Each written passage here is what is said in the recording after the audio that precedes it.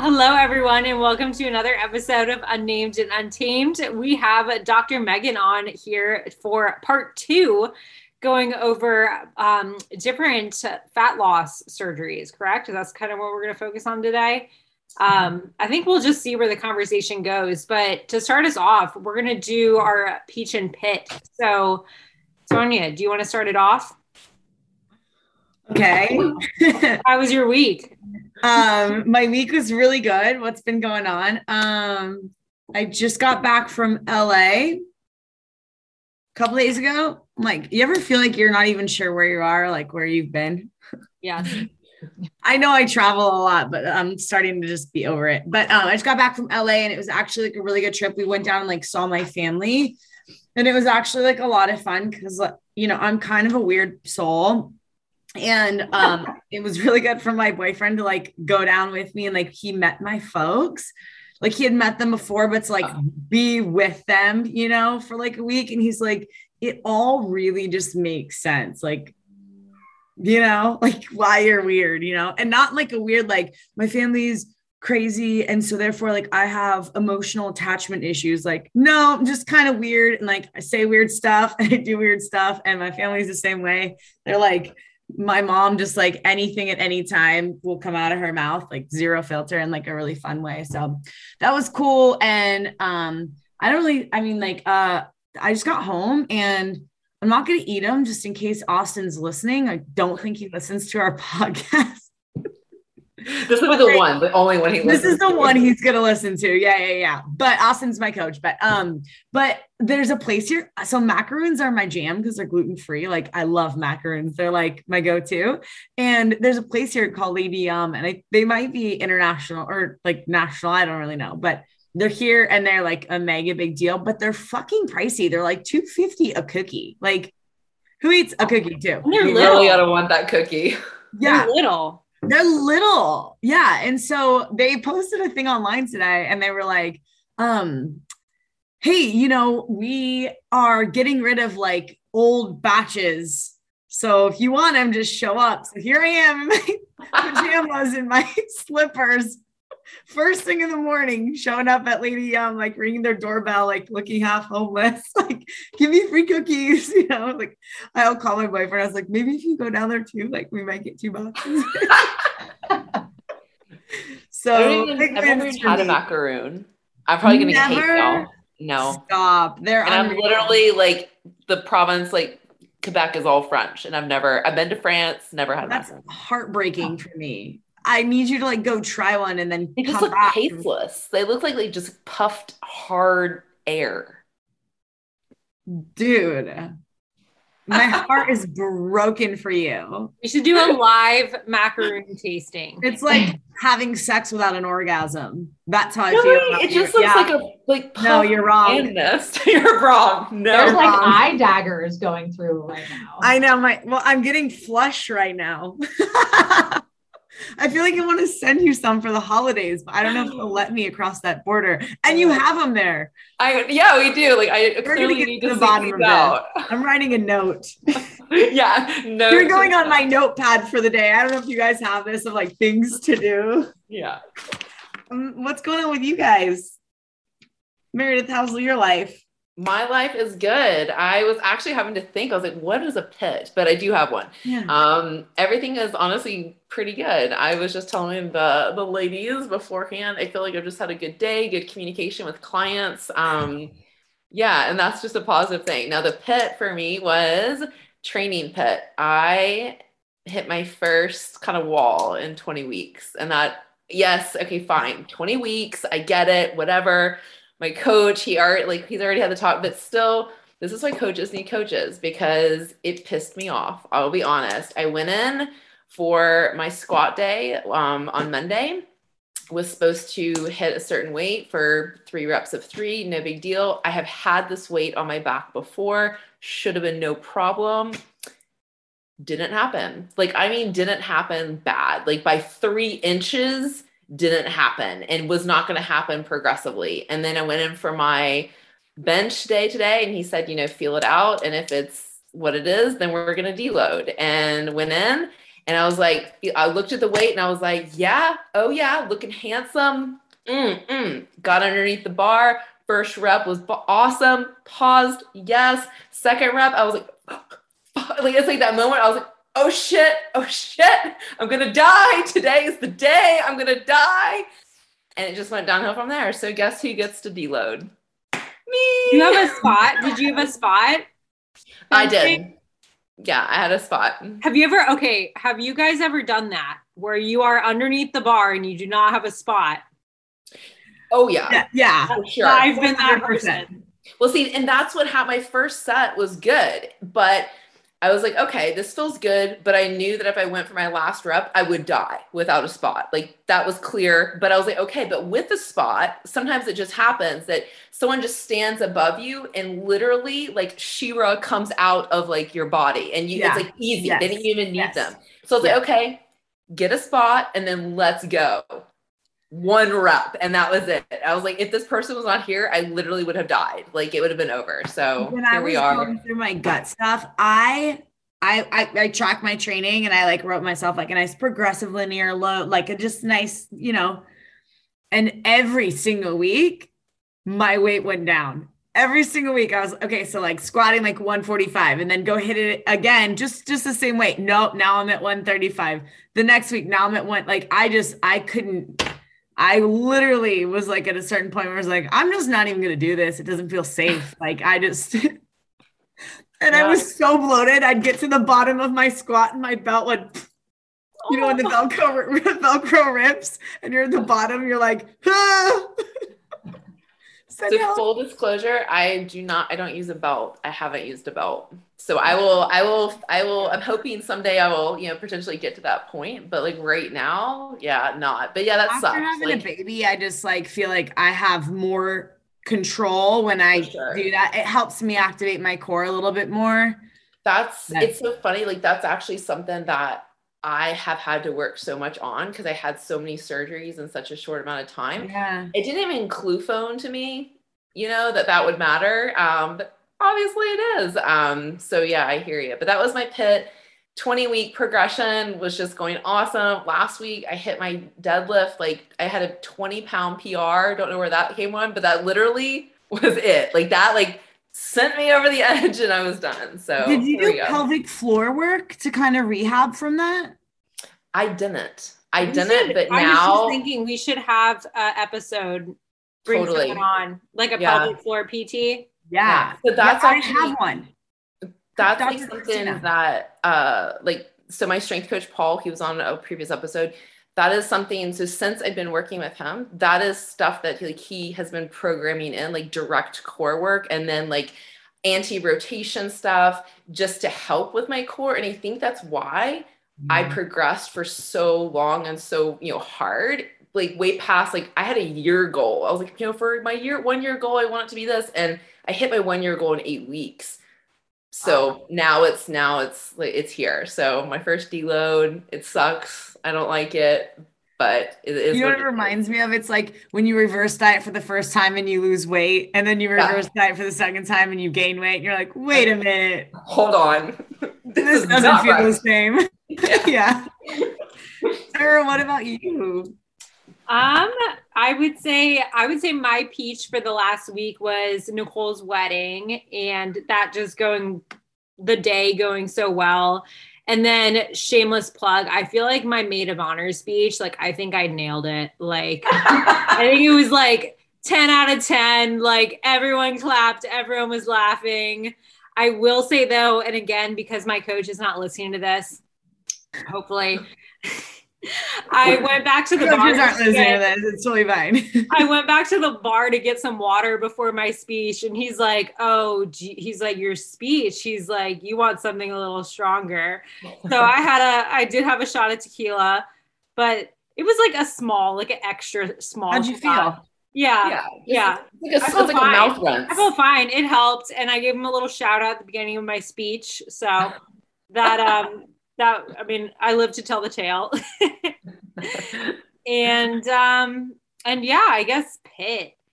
Ooh, okay. So I do have this thing where I procrastinate on things.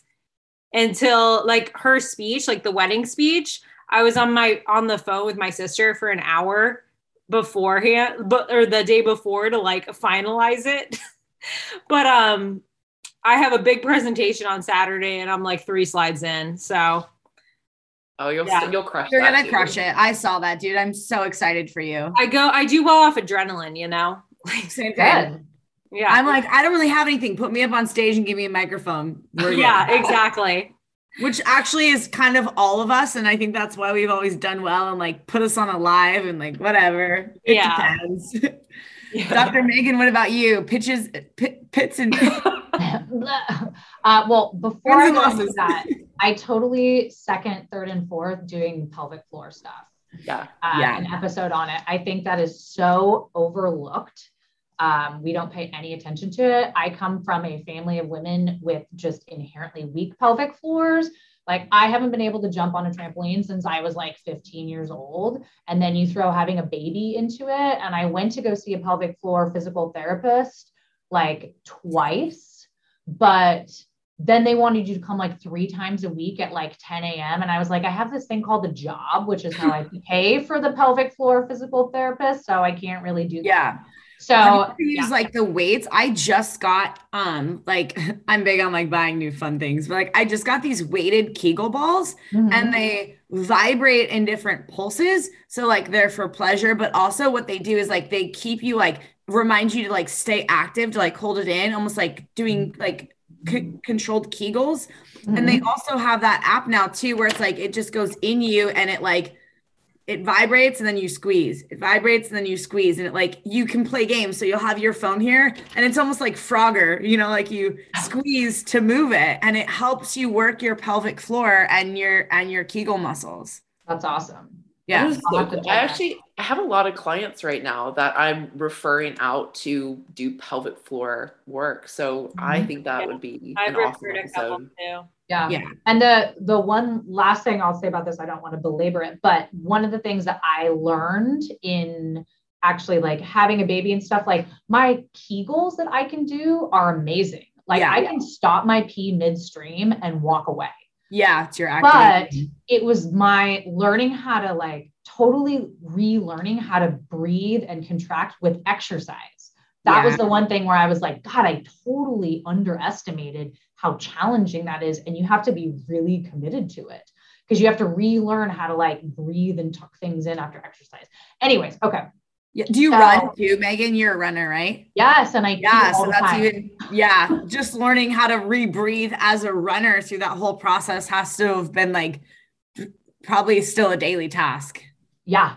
Yeah. And I'm admittedly not as committed to it as I should be. So yeah. But my peach and pit. So my peach was, we had Halloween and it was a fantastic weekend and the weather was freaking amazing. And my kid was dressed up as a hot dog and she was so cute. And she had like the time of her life, and like watching her like bebop around, eating candy, going crazy, getting candy wasted and hanging out with her friends was like the funnest thing ever. Aww.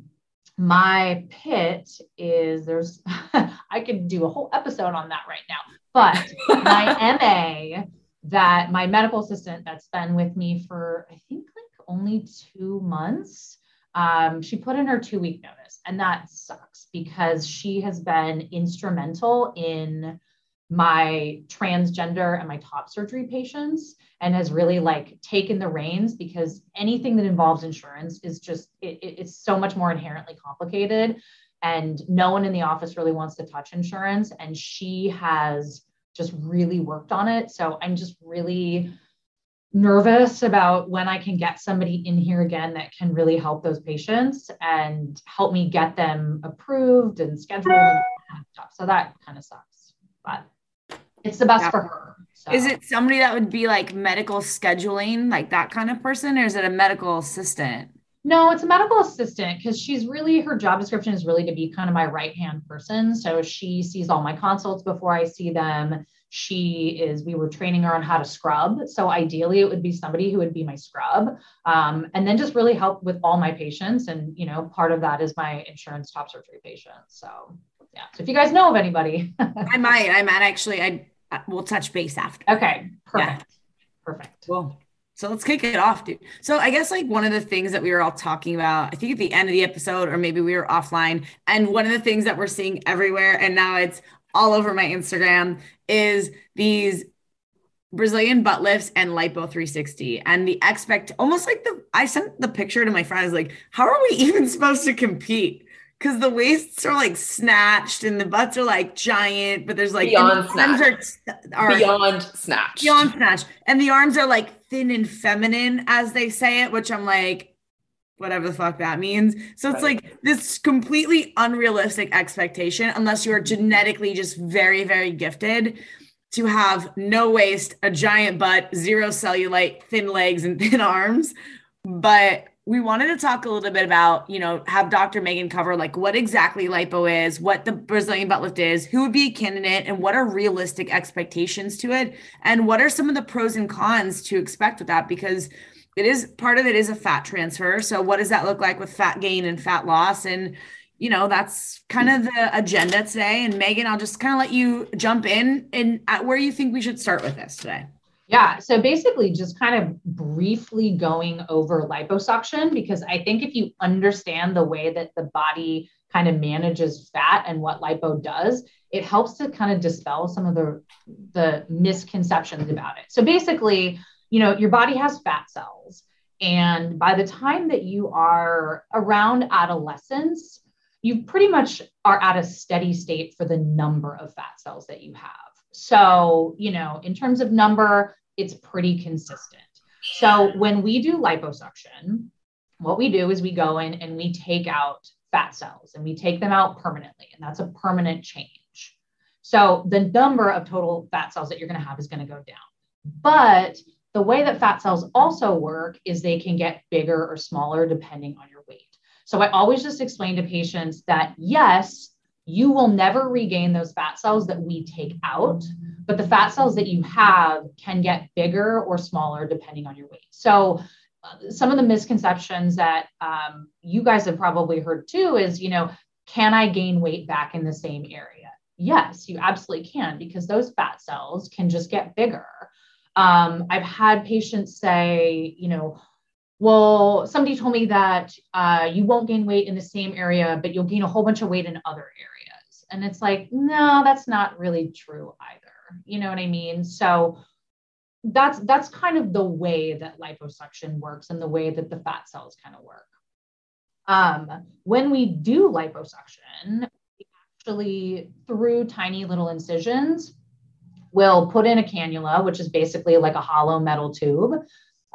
Different cannulas that have different kind of patterns of the opening in them, which actually collects the fat, we can use in different areas, kind of depending on the body type or the amount of fat, et cetera. But basically what you do is you suction the fat cells out. That's part of it. The other part of how we get rid of fat in liposuction is when we're actually going in there, we suck out some of the fat cells, but we also disrupt other fat cells. So the process of liposuction and kind of getting to your final result takes about 3 to 6 months. And the reason why is because the fat cells that we remove are going to be removed immediately. But we create swelling, which takes a while to go down. But those disrupted fat cells will actually get reabsorbed by your body. So we destroy some of them, but just don't suck them out. And so that also takes, 12 weeks or so to really be able to see the results from that. So basically, like, the perfect candidate for liposuction is going to be somebody who, ideally is in fairly good shape to begin with, but obviously has fat, or else they really wouldn't be coming in for liposuction. You want somebody who is going to be able to be patient with their results, because like we just talked about, it takes a while. You want somebody who is going to, want realistic results. And that kind of, we'll kind of get into the BBLs and the social media and all that kind of stuff. But the other thing is you want somebody who's going to be committed to maintaining their results. So a lot of times when you see people who get these killer results with liposuction, it's because now they are super regimented in maintaining those results. And what you'll actually see on the flip side of social media, so in more of the academic world, you have these big liposuction, high def lipo gurus. And when they put out all of these papers with these insane results of, abdominal etching and all this kind of stuff, they actually have programs that they put patients on afterwards to maintain those results so that they can have those amazing results tied to their name and they can use those pictures and stuff. So, it's really a lifelong commitment. It's not just this kind of short-term thing to lose weight, which sometimes every once in a while you get a patient who kind of treats it like that. The other thing to think about with liposuction is liposuction does not get rid of cellulite. Those are two totally different things. And liposuction is not great to use in somebody who has loose skin. And if you have somebody who has loose skin and who has cellulite and you only offer them liposuction, you can actually make them look worse. So liposuction always seems really appealing, right? So let's just take somebody who comes in, they're complaining about their abdomen. And of course, they only want liposuction. They don't want a tummy tuck because the liposuction, tiny little incisions, they don't have a big scar. They think the recovery is going to be easier. But if you only do liposuction and they have loose skin to begin with, you're just going to make them look worse. So, and there are plastic surgery, I'll use that term loosely, practices that you see that really only have one tool in their toolbox, and that's liposuction. And they use it on a lot of inappropriate patients. And because of that, a lot of plastic surgeons will be doing a lot of, repeat lipo on patients who just kind of had the wrong procedure to begin with in the first place. So. Because like some of the stuff when we started talking about this and looking up, like these like really snatched waists, these tiny little things. Is there a certain point where it's like taking out too much is a risk, or is it just like, do I get like, so let's say do I get to choose how much you take out? Is it like based on a certain like body fat percentage? Like, how do you know? Like, I'm just assuming like the difference between like big results and little results is like the amount actually taken out. No, I mean, I think you're going to see really, I think I would use a different term, not big results, but dramatic. I think you're going to see dramatic results in different types of people. And I think some of the most dramatic results that you see are in patients who are already in pretty good shape, because you're really just enhancing what they already have, as opposed to sort of trying to create that with them from scratch. In terms of how much fat we take out, we try to take out as much fat as possible and still, make patients proportionate, but you never want to take out all the fat. So you always want to leave like a thin layer of fat closest to the skin, because if you take that fat layer out, then number one, you're going to be able to see any contour irregularities that there are. And inevitably there's going to, you're asking us to go underneath the skin and take out an exactly uniform layer of fat. It's never going to be exactly uniform. And so that fat layer is a really nice kind of cushion to really kind of just add like a blanket layer over everything. But the second thing that I think that people don't always think about is healthy tissue has fat in it. Right? So if you look at somebody, for example, a totally different example, but you look at somebody who's 80 years old and they're thin versus somebody who's older and they're overweight people's skin looks better because fat is kind of youthful, right? That's why we're doing fat injections all over the place for anti-aging stuff. So, they always say like choose your ass and your face, like once you turn past a certain age, and that's kind of the same type of thing. So if you take out all that fat, you will defat the skin and give it this like really thin, crepey appearance. And you can see that, like the first person that comes to my mind is somebody like Tara Reid. I mean, I hate to like throw somebody under the bus, but if you look at, like, I remember looking at pictures of her liposuction and it was just somebody who tried to do too much. Now, there are exceptions to when I'm totally Googling pictures of Tara Reid right now, and I highly suggest, just so everyone has a reference, that you take your phone out for a second, Google Tara Reid, and we can all look through this with the doctor. Does it look like kind of what I'm describing? Yeah. Almost, I think we know like another way that we know like is that prep face, when you're really, really lean, close to competing, and you've got that super creepy prep face. Yeah. I mean, you want a good amount of fat. It looks natural and it's going to keep your skin really supple. So what about like legs? Like doing like I just saw a picture and like it's like hot dog legs. Is that lipo? what do you mean? Like taking out too much fat that you like change the anatomical shape. That You makes can sense? for sure. I don't know if I know the specific reference of like Yeah. hot dog legs. Okay. But yeah, I mean, you can do all sorts of stuff with liposuction. You can make somebody look very disproportionate. You can also create a lot of really nice proportions, which is where I think, you know, fat grafting has become really, really useful when done right. To, you know, it's a lot of addition and subtraction. It's kind of what I was talking about. I don't remember if I was talking about this before when I do like a breast lift or a breast reduction, or even even if I'm adding an implant and I'm doing a lift, it's a lot of like addition, subtraction. You don't always want to only do one or the other, because you can do, you know, subtraction with liposuction and take fat out in unwanted places. But then you can also take some of that fat and add it to, for example, like the hip dips. That's a really common thing now. And you're just creating a shape that maybe somebody didn't have before, but it looks really natural. But can you say that again? The what? The hip dip. The hip dips. Okay, you're gonna have to explain this. Okay, literally, no. I'm like, Hold on. we're doing what Bikini now? pose, foot out, pop the hip, the dip, the Yeah. hip dip. So people are doing that with You can surgery? make it, I guess. People are fat grafting to that area. I did all the things you learn. I know. It's definitely a new kind of thing. I mean, They're adding fat there or subtracting fat there? They're adding fat there. So a lot of like the sort of BBL kind of look is really tiny waist. And then you're going to add volume to not only the butt, but the hips, you know? So, Oh, wow. yeah. So, but when done right, it looks really great on the right patient. Something you said, and I just wanted a little clarification because I know this might be even a trigger for a client when you're talking to them and saying that you can't get rid of the cellulite.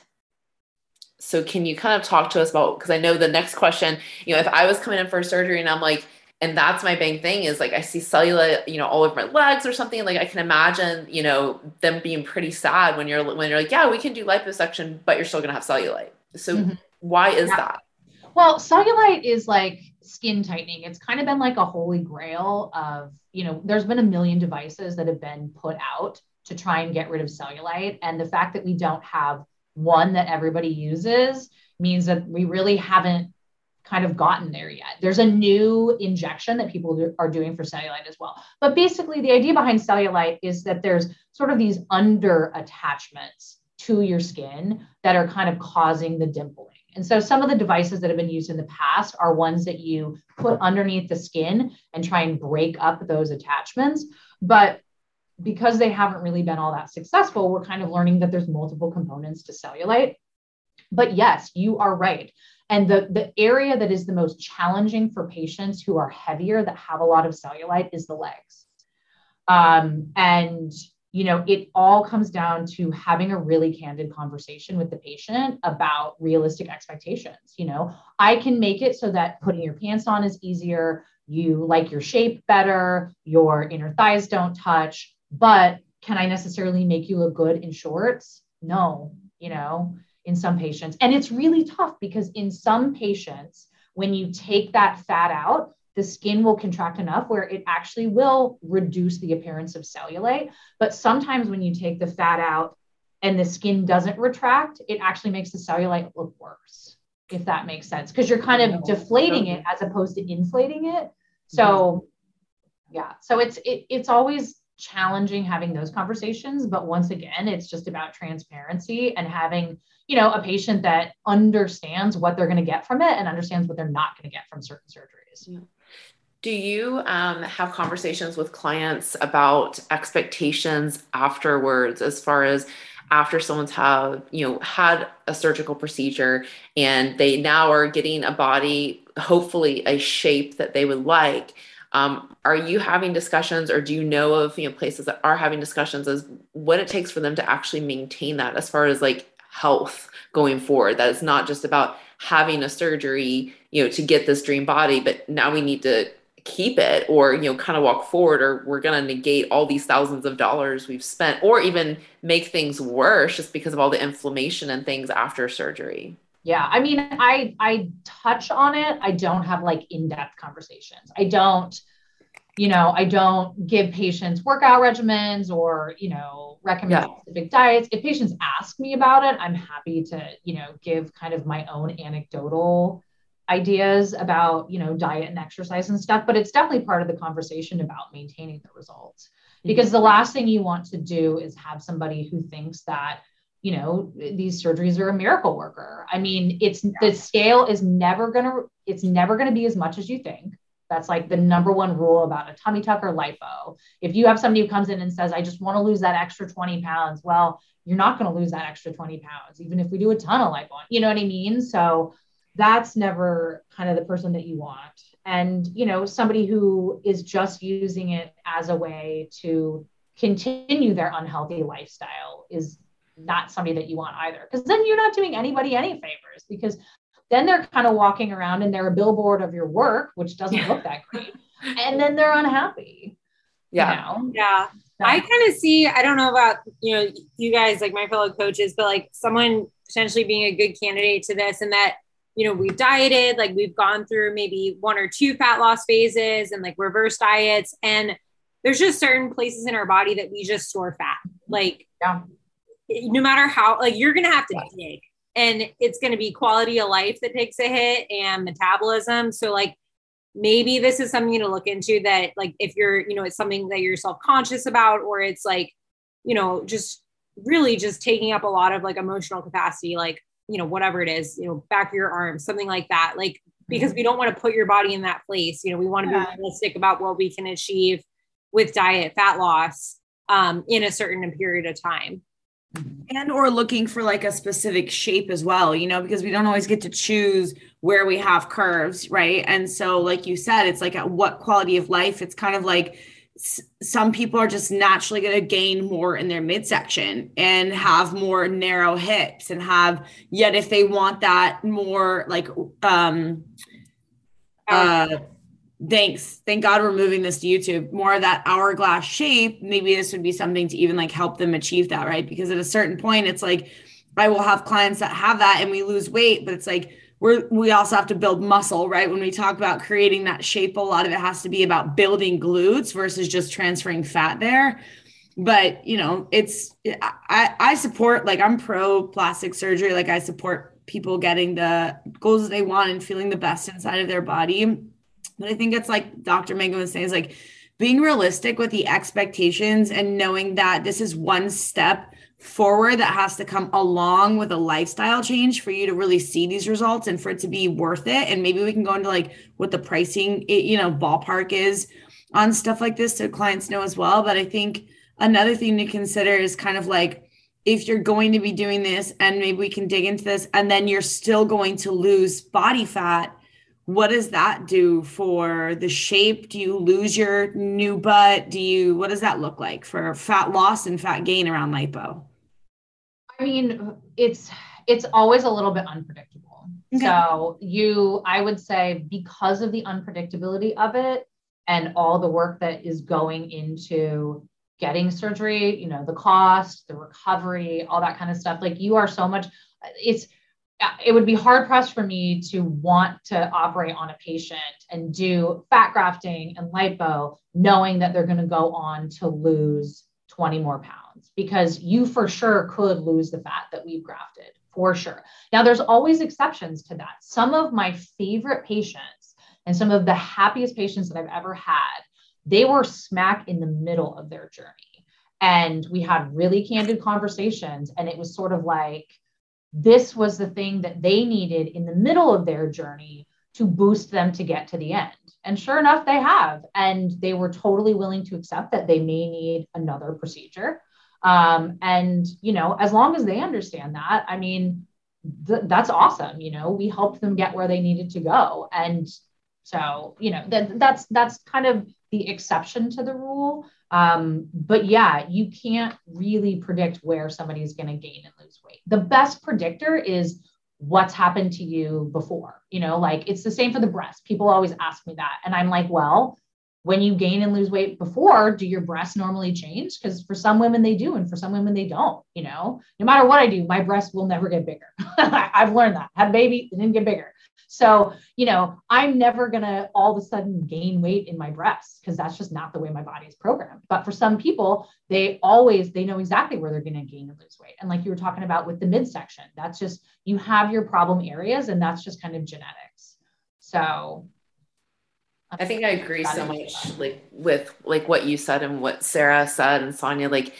I think that I foresee the people that are at the utmost place to do this, where this is the time, is they already have their habits. They're already living that lifestyle. They're being consistent with all the things. And perhaps that they're in the middle of this journey and they have this area, whether it's their upper thighs, that they can have, they can get a, teeny tiny waist, ripped abs, but they still have thighs that just are not moving, or their upper arms will not change, but the rest of their body will. I see that this may be the journey that they need to just give them more confidence to keep them moving forward. And I see it, I think what my fear is always is that some people think that perhaps liposuction is an answer to continuing bad habits and inconsistency. And I think that breaks my heart, because I know ultimately they're not going to be happy, because they're going to have this done. And then it's like you said, you can still gain fat back again.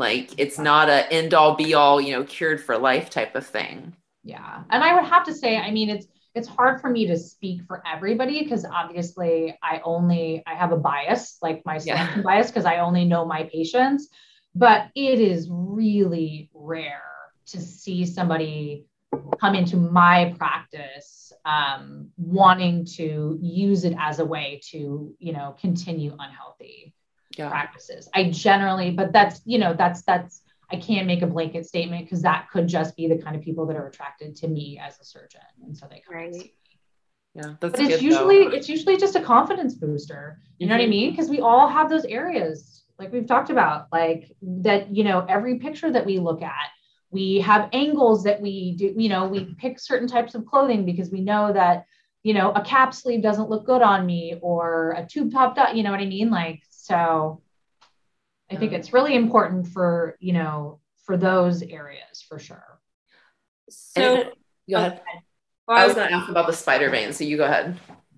Okay. I was going to go, I had some questions about radio frequency, like skin treatment versus like skin, cool sculpting. Yeah. Do it.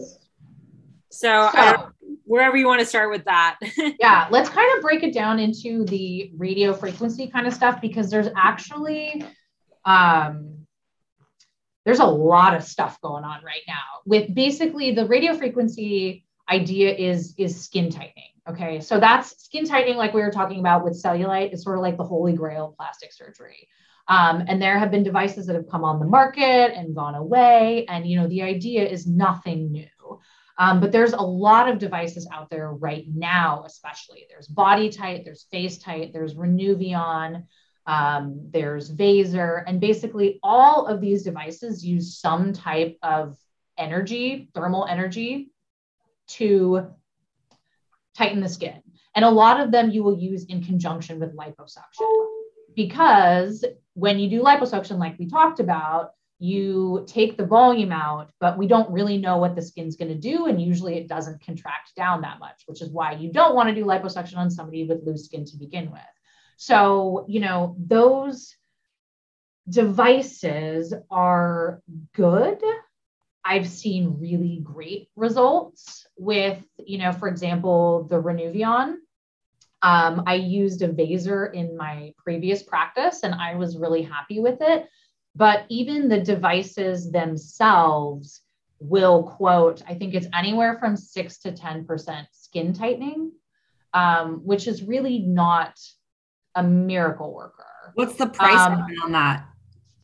I mean, it'll add a couple grand to your liposuction. Yeah, that doesn't seem like much of a change for that. Yeah. And I think it really does come down to patient selection too. I mean, if you have somebody with really loose skin and you're like, trying to upsell them on the Renuvion, of course they're not happy. But if you have the right patient where they just need a little bit of skin tightening, the perfect example that I feel like is the arms, okay? Because our surgical options for tightening the skin on the arms sucks, because a lot of times it involves a super visible scar. And so if we can have a device where in conjunction with liposuction, we debulk the back of the arms and we tighten the skin just a little bit, I think that's great, but it just really has to be done in the right patient. And so, and then it comes down to finding a practitioner that you really trust, that you trust is not going to upsell you, because these are money makers at the end of the day. Now, the same thing kind of holds true for CoolSculpting. I don't use CoolSculpting in my practice, but I think the name of the game with CoolSculpting, and after talking to colleagues who do use it, is it's great in the right patient. So it's not a catch-all. If you have a lot of fat to get rid of, it's not a great option for you. And a lot of times what people don't realize is these more non-surgical options, people are really scared by the price of plastic surgery. But when you add up all the treatments that you do with these non-surgical things, you are spending at least as much as you would do with surgery. So that's always really important to think about too. But CoolSculpting for a small area, I think is good. CoolSculpting for large areas, probably not worth your money. What's the recovery? Go ahead. Oh, does it take multiple treatments? Like, it's not just like I go once, or is it? It just depends on your response to it. That's the thing, is you don't totally know. Gotcha. So a lot of times with more non-surgical stuff, there's a reason why they sell them in packages. And that's usually because patients need multiple treatments. So, another kind of fat, something aimed at fat is Kybella. So Kybella is an injection, and we most commonly use it for that little fat pad underneath the chin. And a lot of times patients need 2 to 3 treatments to get the desired result. So, and we usually sell it in packages because we know that they're going to need more than one injection. So, what's the recovery time of like stuff like lipo and the BBL? I wanted to ask that too. So with liposuction, most patients just say afterwards that they're really sore. It obviously is going to depend a lot on how much liposuction you have done and how many areas you have done. But recovery time is going to be, a couple of weeks. If we do a ton of liposuction on somebody, like abdomen, waist, flanks, and they had a lot of fat to remove, I don't really want them working out for at least 4 weeks. If we do minimal, liposuction, maybe just on the abdomen and maybe a little bit on the arms, I can see them start getting back to light activity at 2 to 3 weeks. Usually I'll have my patients wear some sort of compression garment. But the aftercare for liposuction is there's really no evidence-based approach for it. So the name of the game with aftercare is generally we create a lot of swelling with liposuction. We're trying to get that volume down. So it's whatever needs to be done to get that volume down. So you'll see different surgeons have different regimens for compression garments, which is the most common thing that we use afterwards. Some people swear by lymphatic massage, regular massage. Some surgeons will give patients like rollers to sort of like roll the tissue and get the swelling out. There's not really any good evidence to show really any of that. I tell my patients personally, I'm like, if you can wear your compression garment for 2 months afterwards, I would be really, really happy. But unfortunately, like I said, not a whole lot of good evidence to support what actually works and what's going to get you the best results. Okay. Cool.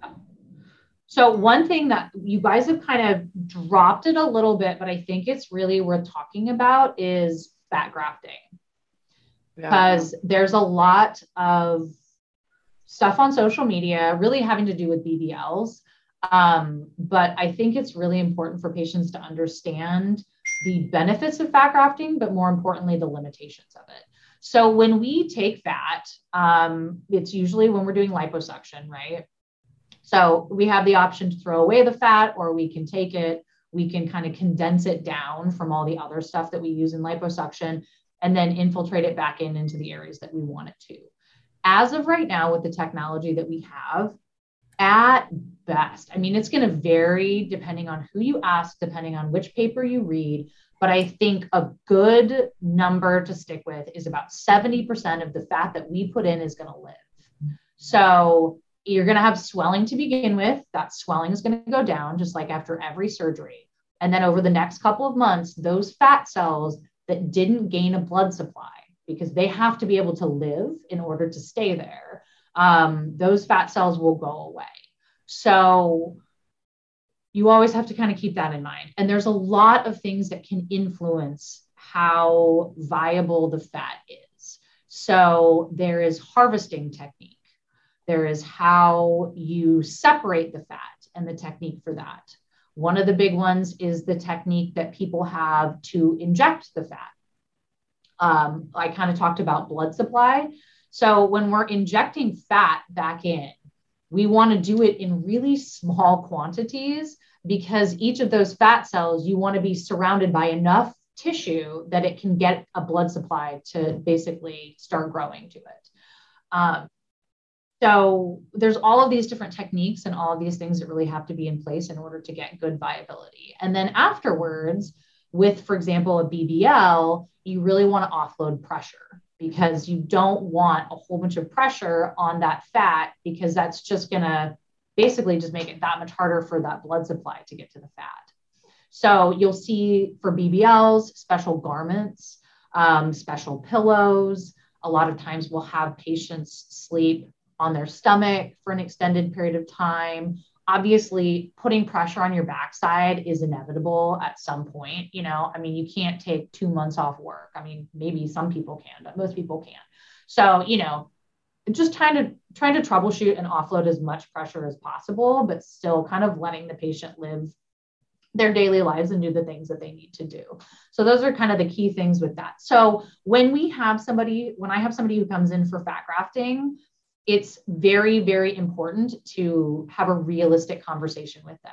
In my opinion, and in the opinion of a lot of my colleagues, a lot of these really extreme examples that you see on social media are multiple rounds of fat grafting, because for every injection, you're going to lose fat. So, and you can't just dump, let's say you got 2 liters of fat from somebody and you put 2 liters of fat in somebody's butt. There's not enough space for it. There's not enough blood supply to go to all of it. Like, it's just, you're going to lose a lot of that. So, you know, you see a lot of social media pictures of patients on the table. We always tell patients, be very wary of that, because everything looks really good on the table. Obviously, none of that fat's had a chance to die off. It's still very swollen. So, you know, that's never really a good indication of what things are going to look like in terms of fat grafting. And then the other thing to keep in mind with social media is, if you look at a lot of these people who have really extreme results, one of the things that drives me nuts is they're all wearing the same shaped underwear, which is going to make anybody's butt look bigger. And they are all standing in the same position, which is going to make people's butt look bigger. It's all a little bit of an optical illusion. And there's a lot of consistency if you actually take the time to look at it. So it's definitely manipulation. For sure. And like I said, you know, maybe people not being transparent about how many rounds of fat grafting they've had. So, and then, sorry. I was going to ask real quick, do you have your patients bring like wish pics? Yes. Okay. Cause like, I know like for, you know, breast implants and breast augmentations, like that's like a thing, but I'm assuming it is for anything else really. Yes. And especially for that procedure. What? I said, it's like when you're getting ready, like I have a whole file of boob pictures. Mm-hmm. Yeah. And pictures are great. Yeah. Pictures are like, I mean, it's like an age old thing. They're like worth 1,000 words. So sometimes I don't have patients who can really verbally express to me what it is they want. But if I look at 2 or 3 different pictures, I can pick up the similarities that obviously cause them to choose those pictures. And then we can start a whole nother conversation about it. So I like those pictures. Especially for BBLs, it's really a good way to screen out patients with unrealistic expectations too. Yeah. As a coach, I feel like I'm going to start requiring pictures.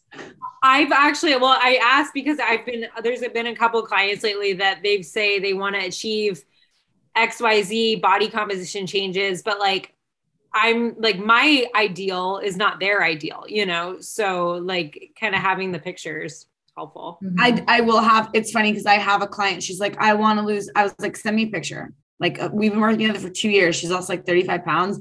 And she sent me a picture and I was like, go take a picture of yourself in really good lighting and pose a little and she sent it back and I was like, she's like, it's so crazy. I look better. And I'm like, I know you look way better than these models. She sent me, they have had this thigh gap and no muscle. And she has toned abs and glutes now. And I was like, we're good. She was like, wow, this gave me actually really good perspective. I gave her some posing tips and stuff like that. But I think sometimes we're not seeing ourselves through a realistic light, or we're not seeing ourselves next to our actual results. We're just kind of picking ourselves apart based on we normally focus on the one area we don't like. So every check-in picture, even when I was 6% body fat, was look at my stomach, look at my glutes were striated, and it's we do that typically to ourselves. So sometimes it's nice to put together what do you want to look like and what do you actually look like next to each other, and how far off are you actually from that?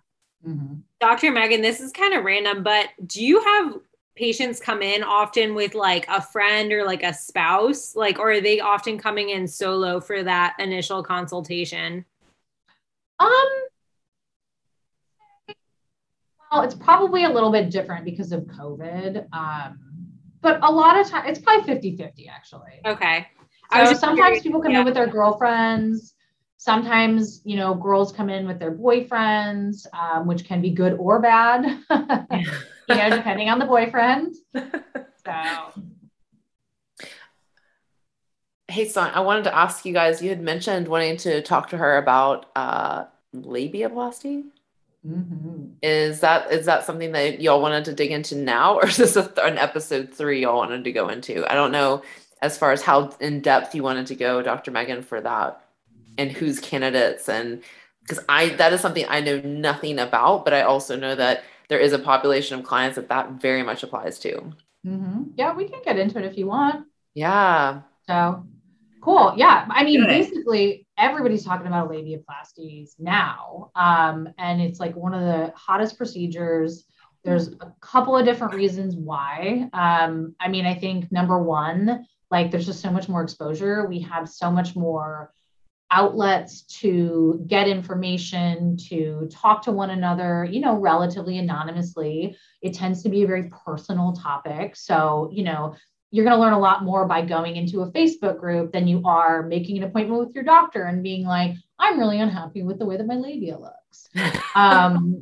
So it's just, people are talking about it that much more. Patient satisfaction rate is really high with labiaplasties. The patients tend to be younger. So the demographics is, 30 to 40 years old. I think in the 2010s, it increased by 600%. So we're just seeing so many more patients want it. We're seeing more people talk about it. For sure. So it's definitely a good one to talk about. There's a whole bunch of different reasons why people seek a labiaplasty. There's more of the aesthetic reasons that people would seek it. But there's also a lot of functional issues that patients have. If you have excessive labia minora tissue, which is typically the tissue that we're talking about with the labiaplasty, I mean, it can predispose you to recurrent UTIs, hygiene issues, discomfort with exercise, discomfort with sex, all of these issues. And then I think has really been kind of underestimated is the sort of psychological effects that, the appearance of your own female anatomy can have on something like sexual function. So it's really good that people are starting to talk about it now. And those are kind of the reasons why people seek a labiaplasty out. I definitely didn't realize how controversial labiaplasties have been and kind of continue to be. So that's definitely something. What do you mean by controversial? Because we had talked about, talking about labiaplasties. And so I was like, I'm going to look at what the American College of Gynecology, thinks about labiaplasties. And really up until I think like the last year or two, there's been a lot of, which I just think is very erroneous, of sort of putting all of female genital surgery in one category and in the same category as like female genital mutilation. So the words mutilation and unethical come up a lot when people are talking about labiaplasties. Wow. And apparently it also used to be one of those things that was very, I picture like an old white dude in a white coat who is telling a younger patient that the reason why her labia are long is because of like hypersexual behavior. So apparently it used to be a way to shame women. So yeah, I wasn't really expecting that. There's also a whole bunch of people who believe that, it's normal anatomy and you shouldn't mess with normal anatomy. But if you really extrapolate that, I mean, that would negate all of cosmetic surgery, right? Like the whole point is we're sort of changing and altering quote unquote normal anatomy, right? But basically, labiaplasties come in usually like 2 different types of procedures. And I think it's worthwhile to make sure that you have a surgeon who's familiar with both of them. Because, one of the things that we've realized now that we're talking about female genitalia so much more often is that there's so much variability in how things actually look. And so you can't really do this sort of cookie cutter, one size fits all approach to labias. But basically, I mean, I guess it kind of bears taking a little bit of a step back and talking about female anatomy, because there's a lot of different parts to the female genitalia. You have your mons pubis, which is that fat pad right over your pelvic bone. When you're talking about your mons, you don't want it to be excessively large. You don't want it to be sagging, because obviously if you're wearing tight clothes, that's just a really unattractive look. Then you have your labia majora, and you want your labia majora to be full enough that they kind of can tuck in your labia minora. So when we think about like the ideal female genitalia and you're looking at somebody in a standing position, that's kind of the consensus that we're at. So that if you have somebody whose labia minora is actually hanging below the labia majora, then it's usually somebody who is coming in for labiaplasty, because a labiaplasty is actually talking about the labia minora, which is, the inner lips of the vagina. And then it's also usually including the clitoral hood. So the clitoral hood is going to be just a little fold of skin that, as it kind of comes off to the side, will fuse with your labia minora. So most of the time you want a surgeon who's going to take into account all of the anatomy, because it could be that you need a clitoral hood reduction as well, in addition to your labiaplasty. So there's, like I said, there's kind of 2 schools of how people do it. There's a trim labiaplasty and there's a wedge. And I sometimes use the analogy of pizza because I think it just kind of makes sense, even though it seems kind of gross. But a trim labiaplasty, I mean, they're both kind of exactly how they sound. A trim labiaplasty is just trimming like the crust off the pizza. It's just trimming the outer edge. And that's going to be a really good option for a patient who maybe has thickened labial edges or a lot of hyperpigmentation, because they don't want to preserve that labial edge. They really want to trim it off. So there's that procedure. And then the other one is a wedge procedure. So kind of going back to that like pizza analogy, it's basically taking a wedge of tissue out and then closing the edges together, inadvertently making the labia smaller. The downside to using a wedge is that it's going to preserve your natural labial edge. So because you're not trimming it off. So if you have somebody who doesn't like the edge of their labia, you probably don't want to do a wedge. Another downside to doing a wedge is you can't really address the whole length of the labia. You can only address kind of part of it because you're only taking out part of it. And then lastly, one of the big kind of complications with the labiaplasty, as you can imagine, is wound healing issues. So it's like having something in your armpit. It's a very, inherently kind of dirty area. There's a lot of traffic in and out of there. Just even if you're not doing anything that you shouldn't be, we urinate, we get our periods, all that kind of stuff. And so with a trim labiaplasty, if you were to have some issues with wound healing, it doesn't usually mean that you have to have a second operation to correct it. With a wedge, if that wedge comes apart, then that usually means that you have to have some type of surgical procedure to correct that, because then you're just going to have a divot. So that's kind of like the two procedures that people generally do. Now, labiaplasties do not include any type of like vaginal tightening. So those are like totally different. What, can you tell us a little bit about the O shot? I don't know much any about of that. Okay. So there's, I mean, a couple of different things that people are using. And as far as I know, right? So the extent of my knowledge is there is sometimes people are using PRP injections, which is platelet-rich plasma, which basically means that we take a sample of your blood, we spin it out, we get this awesome cell layer with sort of these regenerative cells. We use that all the time for injections in the face. And sometimes we mix it with fat when we're doing fat grafting to maybe increase the viability of the fat. But some people are injecting PRP. And then the other thing that people are doing is injecting filler with the idea that, you know, I mean, obviously with that area, pressure and friction and all of those things matter for sexual function. And so maybe increasing the volume will help to kind of improve things.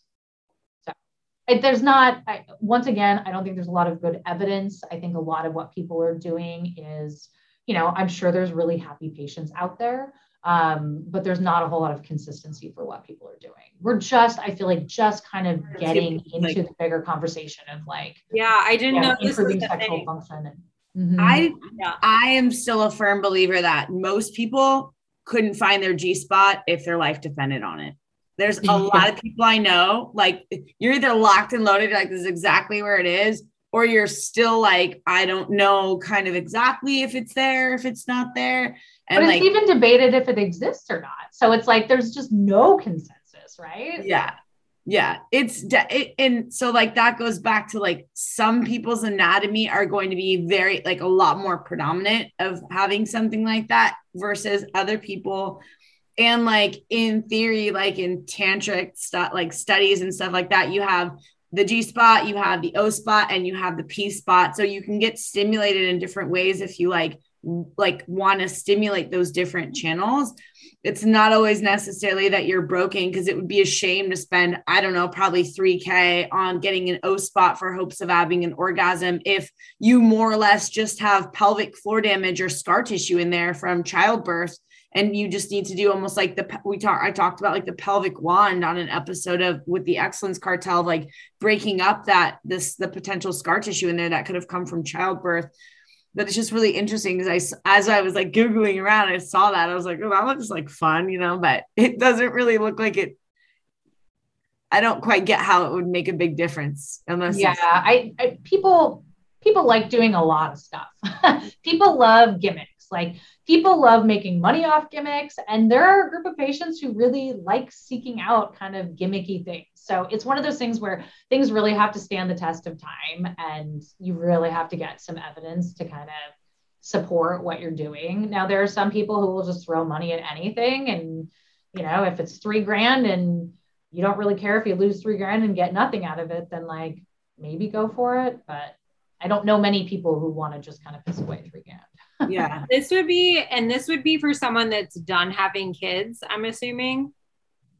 I'm sorry, the labiaplasty. No, a lot of those patients are younger. Okay. Mm-hmm. So, I mean, the thing is just like you would counsel somebody with anything, if there's going to have some sort of change in their body per se, your labia can change after having kids. So there would always be a risk that maybe you undergo a labiaplasty in your 20s and then you go on to have kids and things change and you need a touch up. But I think that patient satisfaction rate is so high that I don't think you should, if that's something that you're really interested in, and if that's something that you really feel like you have, you know, either functional concerns or, you know, issues with self-esteem or whatever it may be, I think it's worth seeking out. It's a relatively quick procedure to do. A lot of times we don't put you all the way under. Most surgeons will just do like an oral sedation and then use a local injection of, like a local numbing medication. And it usually takes, an hour, hour and a half, and then you're out going home. So it's not super time consuming to do, and it can make a really, really big difference for patients. Oh, for sure. And then recovery time. I mean, you obviously really important to keep that area clean, but what's keeping things clean? Usually we'll have patients wear a pad, like a light pad, for a couple of days. The rule of thumb with labiaplasties afterwards is to try and stay away from things for about 4 to 6 weeks. So, if you get your period, you don't really want to be using a tampon and kind of moving things around. You really want to avoid sexual activity for about 4 to 6 weeks. Working out, I think, is really dependent on what activities you're doing. Obviously, I don't want you sitting on like a spin bike for a while, because wound healing is a really big problem with it. So the thing about wound healing down there, we kind of talked about how it's just going to be prone to being really moist. I hate using that word, but I feel like there's no other word to use. Yeah. Talking about the vagina, it's never wrong. Sweat cooling. Yeah. There's a lot. So what you don't want to do is have your suture line break down, which can happen if you have excessive moisture. And so you really want to try and keep those suture lines together, obviously, because you don't want to have wound breakdown, because that means that you have to have a wound that, you need to do dressing changes on or whatever. But the other thing that we think about in the labia in particular is when we have an incision line anywhere. So let's say we do a breast lift and you have breakdown of your incision and it kind of opens up a little bit. Usually what we do is we leave that incision open because it's already kind of contaminated, and we let it heal by something called secondary intention, which is basically we just let it heal from the inside out. When it becomes problematic in a labiaplasty is a lot of times when you let wounds heal by secondary intention, they go on to heal thicker than they normally would had that stitch line stayed together. And what you don't want is really thick scars in certain areas of a labiaplasty, because we don't want to distort the anatomy. If you have a thick scar on one side and then it's pulling things over, or it's not allowing enough of the labial length so that you retain moisture, which is important. You don't want to just chop off your labia, right? Or a lot of times where we worry about excessive scarring is when the labia run posteriorly and the labia minora, they kind of coalesce towards one another. They may or may not fuse. Some women they fuse, some women they don't. But it's called the posterior fourchette is where that kind of comes together. And the posterior aspect of the vaginal opening sits right there. So what you don't want is excessively tight scar tissue that's now going to put pressure and potentially constrict the vaginal opening, because then you're setting up yourself up for a whole other kind of slew of problems. So that's where that's another reason why we really care about wound healing down there, because we just don't want to get bigger, thicker scars that are either going to be painful, cause contraction, or can change and alter sensation. What about clitoral hood reduction surgery? I'm online right now, so I'm learning all about this vaginal rejuvenation. I am into it. Mm-hmm. I mean, that's really common. It's really common to do as part of a labiaplasty, but it really just depends on the patient's anatomy. I mean, sometimes what is a labiaplasty, clitoral? What's the price ranges? I'm sure it's different everywhere, but I would say probably an average is going to be about $5,000. Yeah. And it's, you're not going to pay a ton for anesthesia, which is always something you have to consider. Doesn't mean just because, you shouldn't skimp on anesthesia costs, but it can be done with just an oral sedative and some local, which is nice because it ends up kind of cutting the cost down on the procedure. Crazy. Yeah. Well, definitely. You definitely educated a lot, because there's some of the things I didn't even realize were things. So this was as always so informative and incredible. Yeah. Always lots to talk about. So I'm in this deep world of vaginal rejuvenation now. And I'm just I'm learning so much. I'm wow, what can we do down there?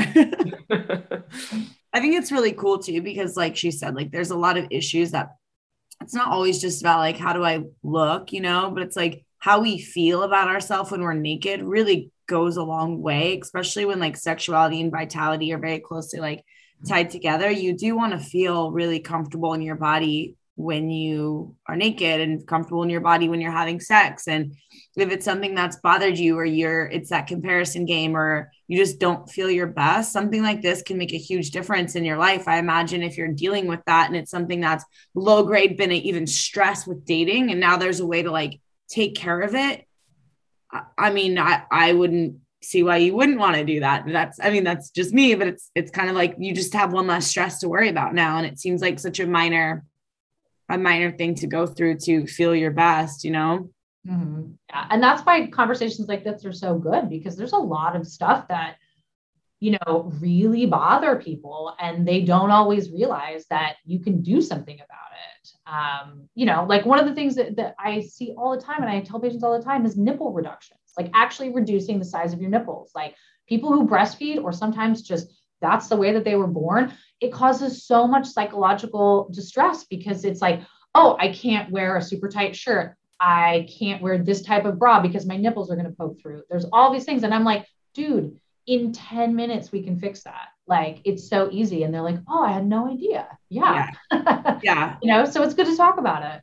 Yeah. I think too, like when it comes to vaginas, it's like, you don't know what you don't know. And then all of a sudden you're like, oh, wow, that is not, it's not normal, or it's not normal to feel that way, or to have painful sex, or to have uncomfortable, like lips rubbing together when I'm like walking, or this isn't fine, or my clitoris. That's why I'm not having orgasms the way that other people do. Or that's why things don't feel good, is because I have an enlarged clitoral hood. And like, okay, like there's so many things now, it's like, my mind is like,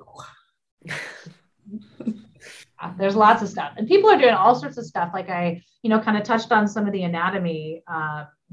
We can do liposuction to the mons if that's something that is concerning to you. Some people feel like their labia majoras are too big, and so sometimes people do liposuction to that. Sometimes people feel like their labia majoras aren't big enough, so it's not kind of nicely tucking their labia minora in, and so sometimes people are doing fat grafting to that.